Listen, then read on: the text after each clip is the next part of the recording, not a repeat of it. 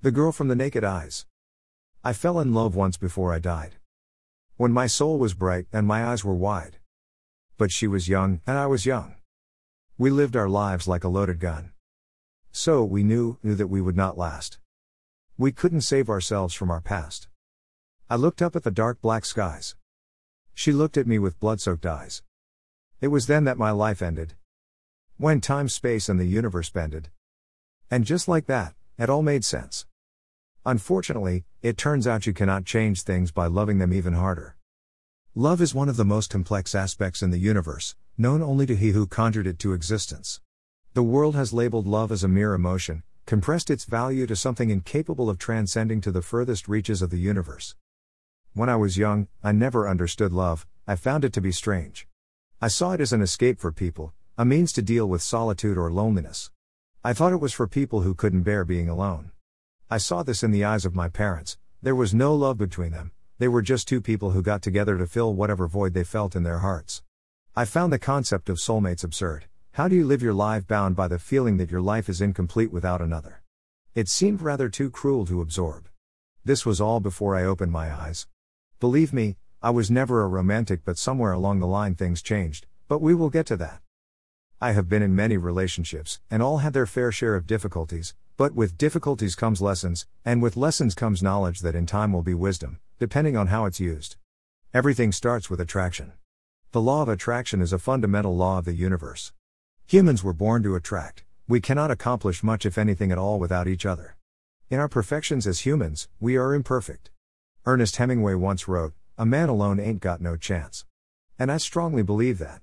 Attraction has always been a part of the key to a relationship. Now note that I said apart because there are other things needed to open the door to one. It does not begin and end with attraction. This is what I never understood at first. What exactly is attraction? There is a definition that says it's a characteristic that provides pleasure, and another that says it's a force that draws things together. I like both definitions. Attraction is a force, and it most definitely brings pleasure. I was attracted to most of the girls I've dated, and in a way, I love them, not love in its natural form, but it was a lot like love. Most of my relationships were brief. I never dated a girl for more than 3 months. The reason none of them lasted was because I never fought for them to last. If anything, I fought for them to end. As much as we care about the other person, we are all selfish. It is our needs that come first and everybody else's last. I remember in one particular relationship when I had my first fight verbal, she stood up for herself, expressed her feelings loud and clear.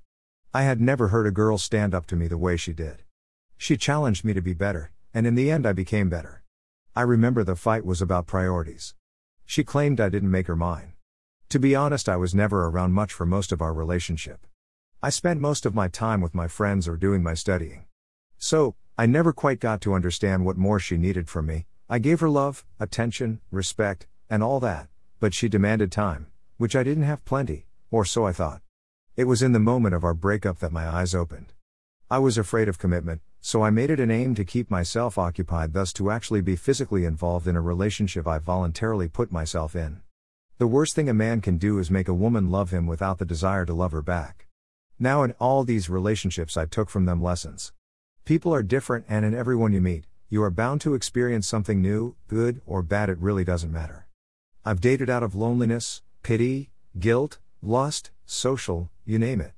And I learned that how you get in will determine how it goes and how it will end. In a love relationship, we have the lover and the beloved. A simple concept. We have seen this at play in many relationships but never really got to the understanding of it.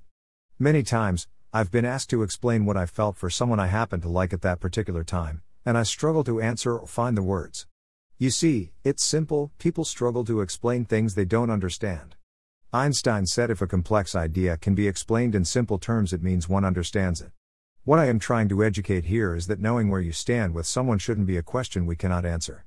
The relationship between a lover and the beloved is no different from a driver and the driven. The lover lives the relationship with passion, devotion and romanticism, and the beloved on the other hand simply enjoys being the beneficiary of it all. This is unrequited love. Yes, there is a name for that. And in my experience, it is very damning to find yourself in it. Because once you fall, you never really get up the same anymore. Love can blind even the smartest of people. Love has made a fool of many, many have fallen, many have cracked, many have been broken, many have been defeated, all in the name of love or per se something a lot like love. The sad truth is we forget to mention how many people have been saved by it, changed by it, and most importantly redeemed by it. The world is full of broken people who loved way too much and got hurt even harder. But nonetheless I respect those who find the courage to try again. Trust me, you need a lot of will to love, you need strength and courage, without those you won't survive, and a life without love is a pitiful one. To truly love another person is to accept the work of loving them is worth the pain of losing them. There is pain in loving and losing. Love costs, hence, it's easier for most to live outside the boundaries of commitment. Nonetheless we must love. Love comes with vulnerability, the one you love has the power to hurt you far worse than anyone else. Love isn't one of those things we plan for. It catches us off guard when all our defenses are down, when we are vulnerable and unprepared. In my experiences that's when the magic happens. Love is patient and is kind, it does not envy, it is not proud, it does not boast nor is it rude, it is not selfish nor resentful. Love bears all things, believes all things, hopes all things, endures all things. Love never ends. Apostle Paul said these words to the church in Corinth. He puts more emphasis on why love is or became the greatest commandment of all. Love is the bond of perfection, it is perfect in any sense you choose to look at it. Hence if you love you will find perfection in everything, moreover you will find perfection in yourself. Love covers a multitude of sins. Love has no favorites. I have never known it to show partiality. Time, distance, age, length, height, weight, all these cannot come between love. Love cannot be found where it does not exist, nor can it be hidden from where it truly does. Love harbors no room for insecurities. We all fall on common ground. No one is exempt from it. We all meet a lot of people in our lives, but there are very few that will have an impact on you, challenge you and make you see the world a little different, see the world a little brighter.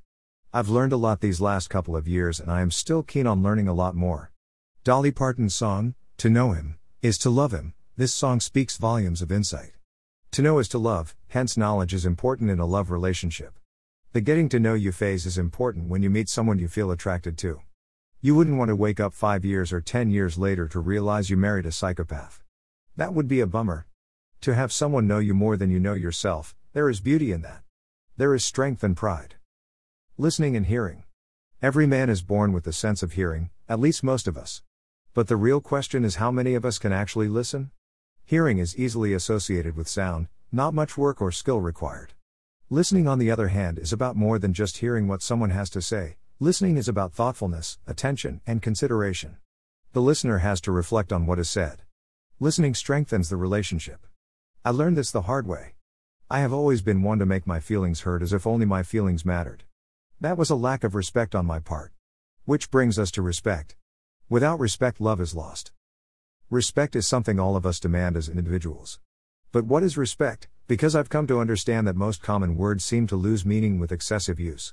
Now from what I've gathered, respect means that you accept somebody for who they are, even when they're different from you or you don't agree with them. Respect in your relationships builds feelings of trust, safety, and well-being. It puts you both on that common ground of openness. Relationship and responsibility are kindred ideals. We all have the responsibility to make love work in a relationship. You have to put in the effort to make things work. I once read this quote, "The saddest thing is when two people love each other but can't seem to make it work."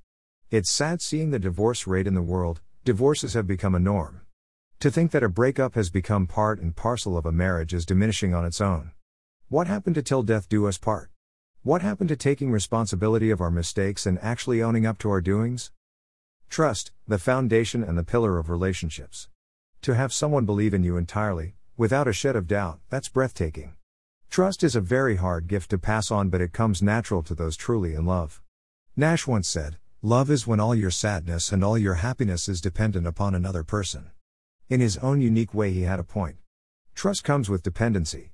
When you trust, you rely on the other person with an enormous amount of confidence that they will always put you as a priority.